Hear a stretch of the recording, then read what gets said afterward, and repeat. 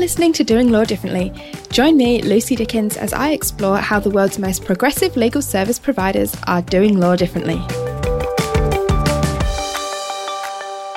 Welcome back to Doing Law Differently. I'm Lucy Dickens, and today I'm joined by Rose Cocchiaro. Rose is an accredited family law specialist and the passionate driving force behind Resolve Divorce. Rose founded Resolve as she was compelled to right the wrongs that she saw from years of litigation.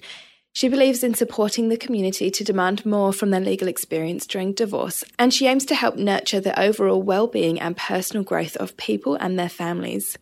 In this interview, Rose and I talk about the approach that her firm takes to family law. She calls it the Resolve Way, and it's a refreshingly forward-thinking and very human approach. We talk a lot, and I emphasise a lot, her real focus on well-being and personal growth, because these aren't terms that you often hear with legal process, especially divorce. The Resolve Way really encourages clients to focus less on what happened in the past and more on what the future holds for them. You'll hear Rose's enthusiasm for her work through the interview, and she really is living proof of the success that can come from being client-focused, making it about them, not about us, and not being driven by the bottom line. Enjoy the interview.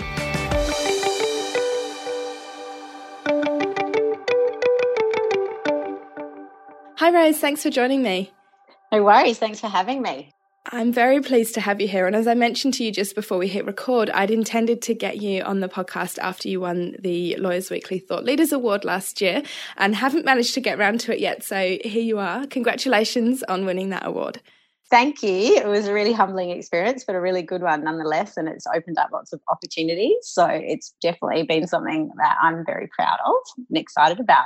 Absolutely. And as you should be, I'm interested to learn more about what was behind you winning the award. I know you won the Thought Leader category, so some of what we talk about today is no doubt going to feed into the reasons why you were the winner there. So tell us about the approach that you take at Resolve Divorce.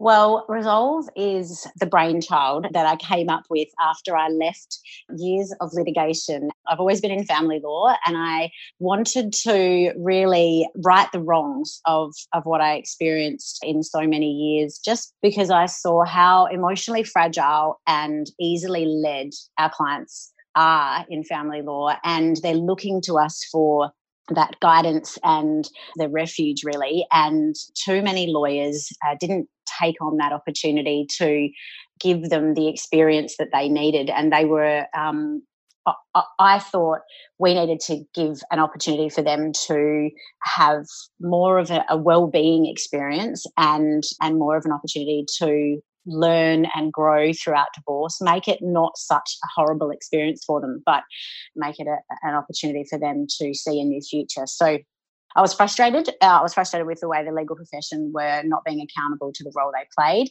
And I wanted to start a firm where we could give clients more of what they needed and really be able to listen out for them and work with what they needed. So Resolve it's purposely not Resolve Divorce Lawyers. It's Resolve Divorce because it's more than just about the law. It's about giving the clients an opportunity to achieve their best outcome. And so their best outcome is whatever they deem it to be.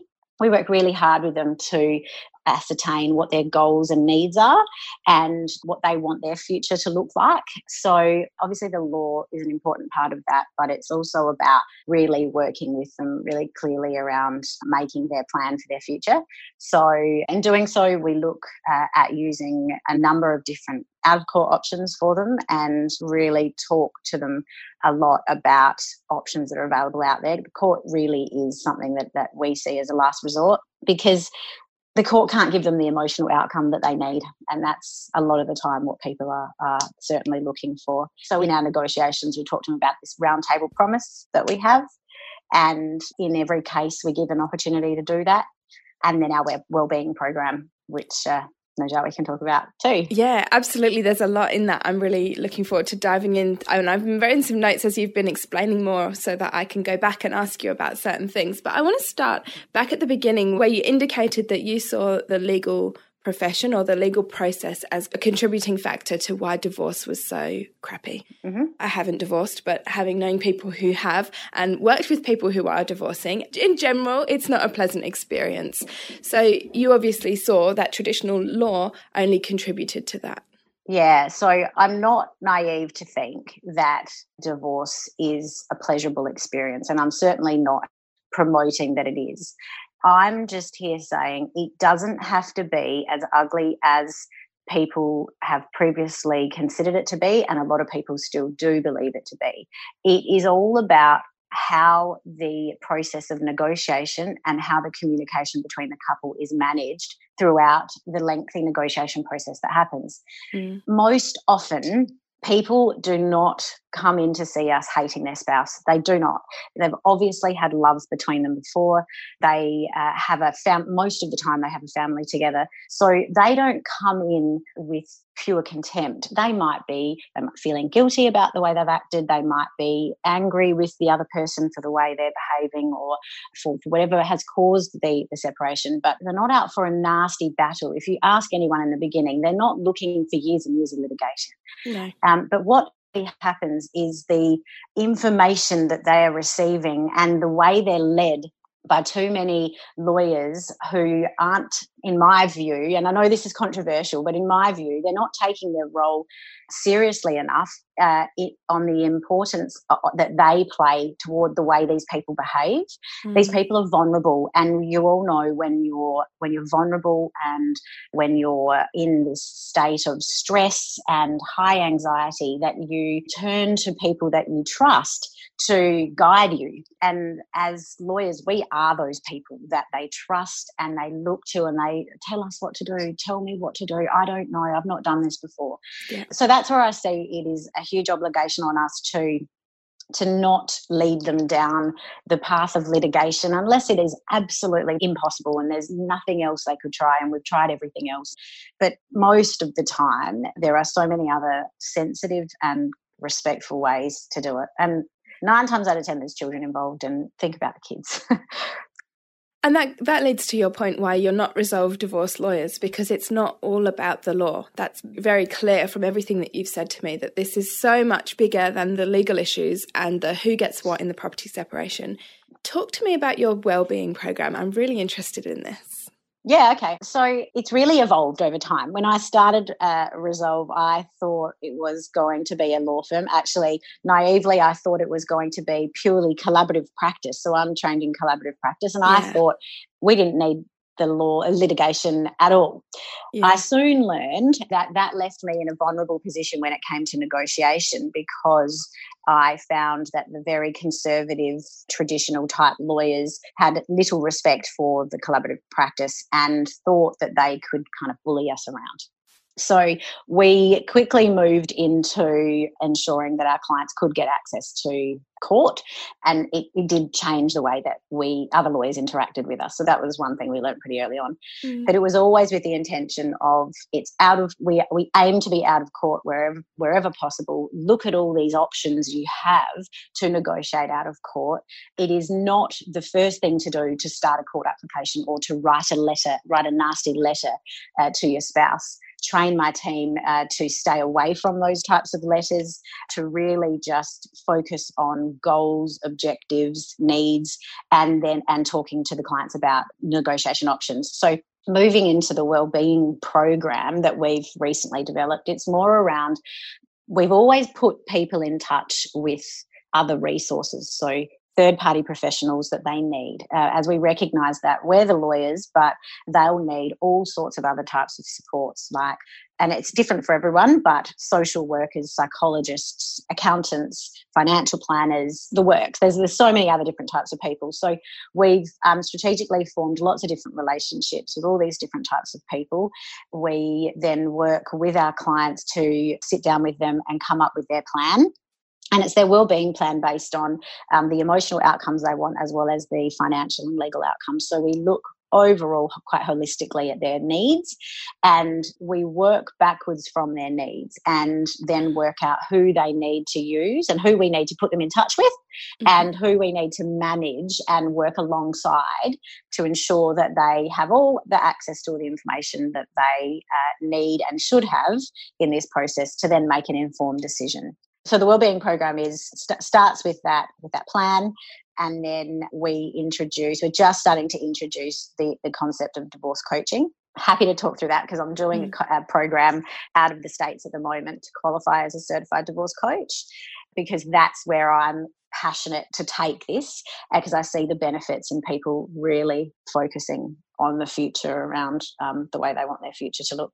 And so we work with all different types of people and then check in with them really regularly about their well-being, whether they're accessing the supports that we've identified in the beginning as part of their plan that they need, and then putting in place the negotiation at the right time for them too.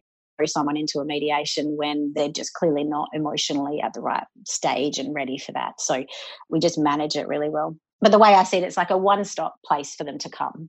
Yeah, so you actually create a plan with them at the beginning that is a wellbeing plan. And on that plan, you say, here's a counsellor, here's a psychologist, here's the social worker.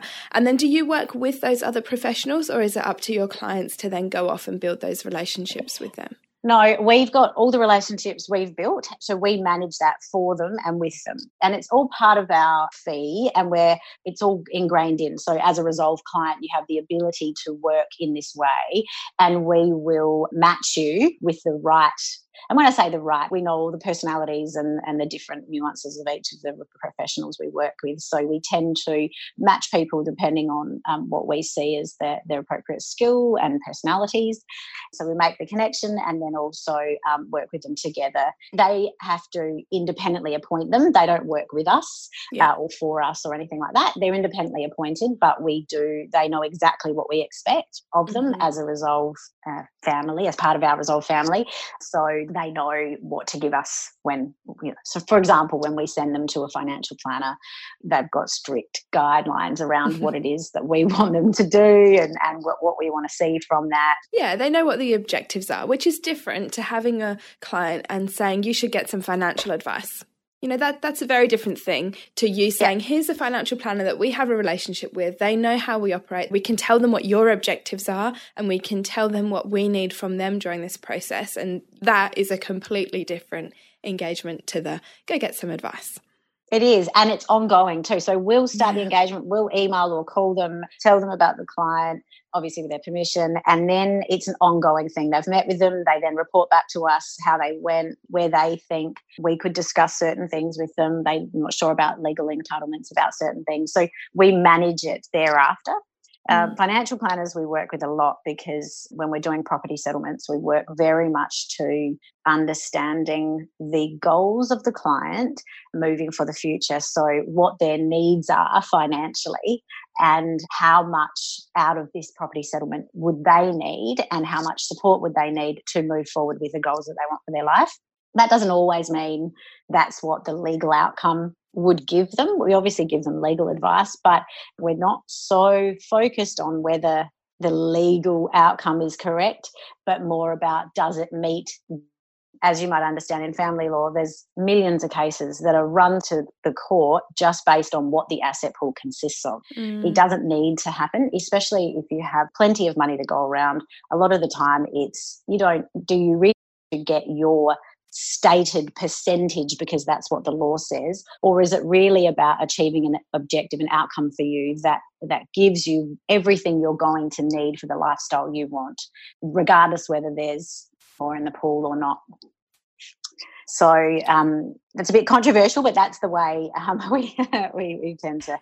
It's very future focused. It's saying it doesn't really matter what the past looks like. Let's focus on where you're going in the future and how we can set you up to achieve those goals and those objectives. Yeah, it really is. And a lot of what family law is about is looking in the past. And when the instructions you get from the clients, the way you prepare the case, the affidavits, everything, it's all about the past. Yeah. Obviously, there's a part of the Family Law Act that relates to the future and what the needs are We like to flip it and make it more about the future, but obviously still balancing the sense of justice, if you like, for the value that that person has contributed to the asset pool as it exists throughout. So there obviously is a big sense of that the themes of the law come out a lot in our discussions, but it's not so much about percentage. We very, very rarely talk percentages with our clients. Have you got your hands on my new ebook?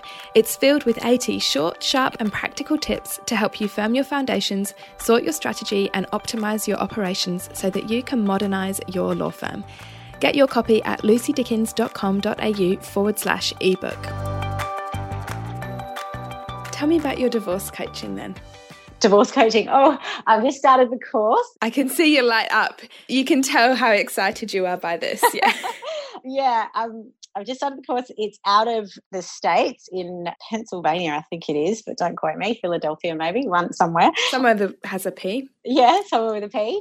We have Zoom calls twice a week for 3 hours at a time. Wow. Yeah, and so we're getting on, with people from all over the world. It's fascinating, just that part of it. But don't quote me on any of this. But the idea about it all is really just helping people who are suffering through divorce really self-discover and work out what it is they want their future to look like, how they can achieve the objectives that they want through their divorce, and to really be their their support person throughout. So one big challenge for me I've already noticed is obviously not being able to give legal advice, and in coaching, tell people how to act or how to think or what to do. It's all about asking questions. Yeah, you got to let them discover it for themselves. Yeah. So that's hard for me because, as you can tell, I'm a talker, and so I liked and a problem solver. So that's my biggest struggle, but I'm hoping to get through that and really then get enriched. And what I'm hoping to do with it really is to then bring all of those learnings into the wellbeing space for our clients and use that to just better our wellbeing program. Yeah.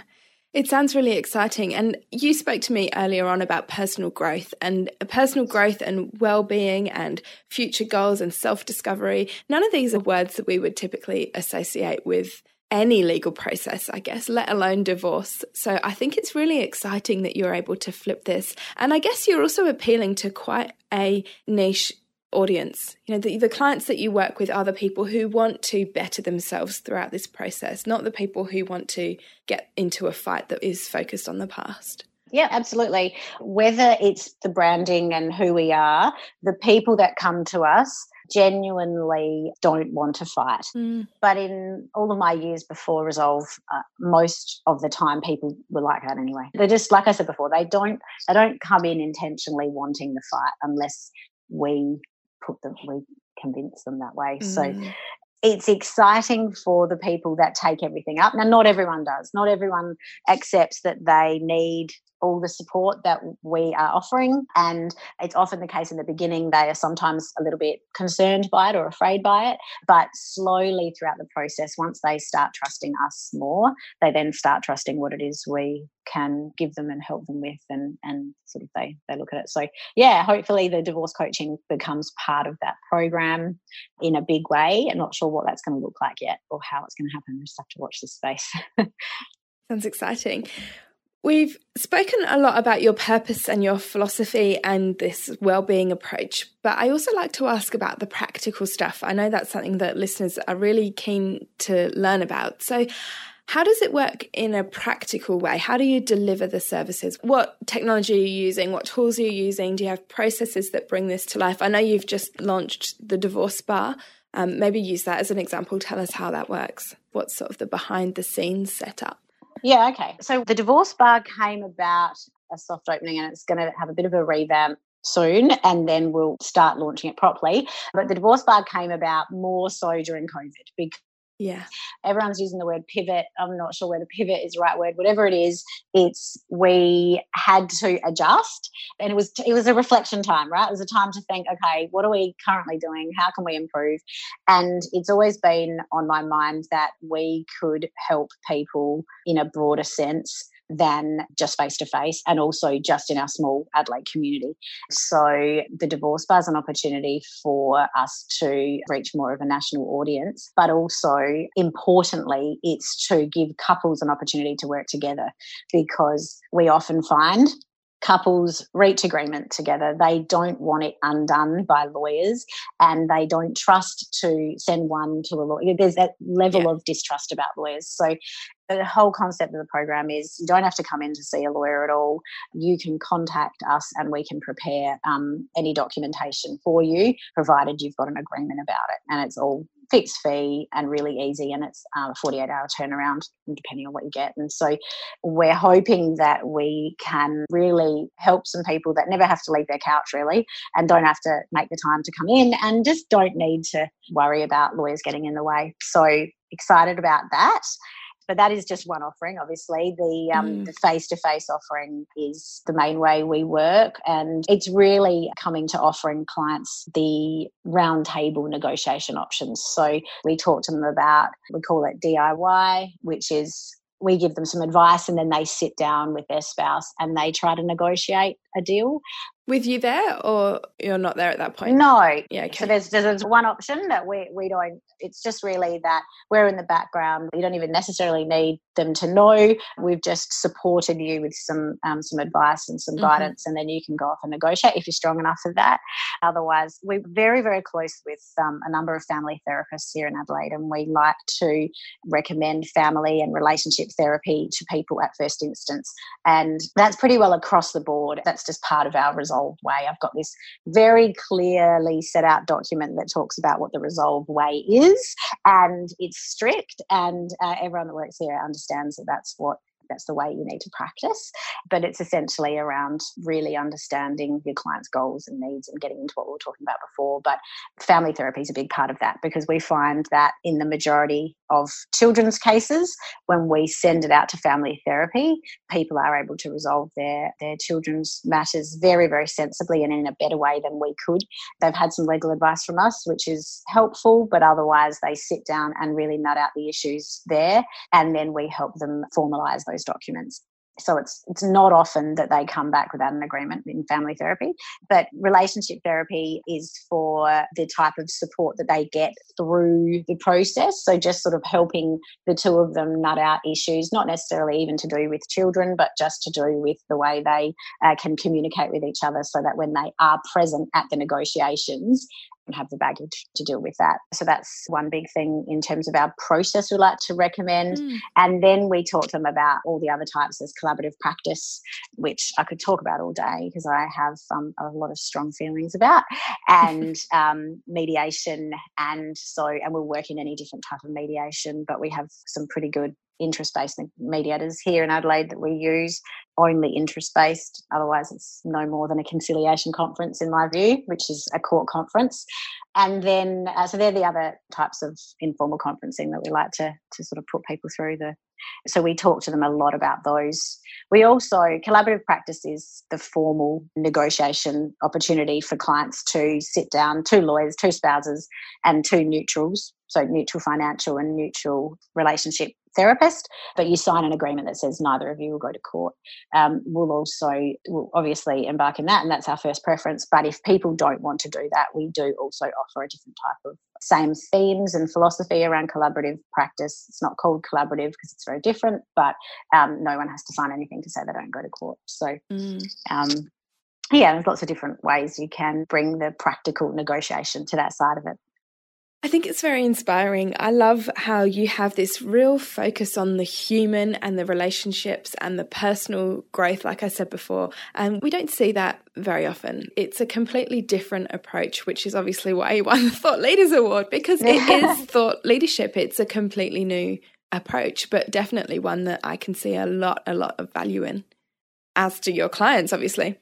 Yeah, I find what it is I think about it from the client's perspective, more so from the legal perspective. When I was starting Resolve, I had some more traditional older colleagues in previous employments say to me, you're never going to make any money. You need to litigate. That's where the money is. I just remember thinking that that was so small-minded, and that didn't give any thought or any concern about the role, why I became a lawyer in the first place, like what our role is and how we can help people. And so I've just continued to bring that philosophy to the practice in every single way, and it's just grown. I look back at that conversation that I had before I started, and I think that was the small-mindedness of that has just let us grow so much, because the referrers, the clients, we're getting so many people coming back, sending their friends. The referrers like it as a fresh approach, not having had years and years of litigation, but in and out really, and their clients are reporting back to them that they're happy. It's never happy. I probably shouldn't use the word happy. Family law is not happy. But they can still be happy with your service. That's what they're talking about. So they're still happy. They're happy. Yeah. But the relationships stay together. They're able to be friends afterwards, and that's a huge plus. I think we've done our job really well if they can manage that. What advice would you give to someone who wants to do law differently?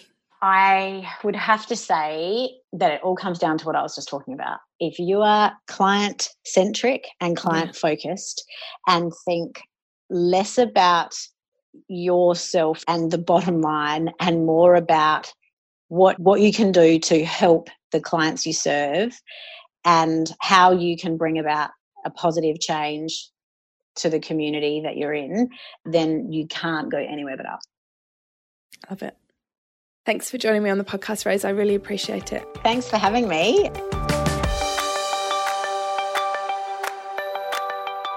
Thanks again for tuning in to Doing Law Differently. If you enjoyed the episode, I'd love you to leave me a rating and review on Apple Podcasts. It really helps other people find out about the show, and I love hearing what you think. Otherwise, if you're not on Apple Podcasts, send me a message and let me know. You can find all the past episodes at doinglawdifferently.com.au.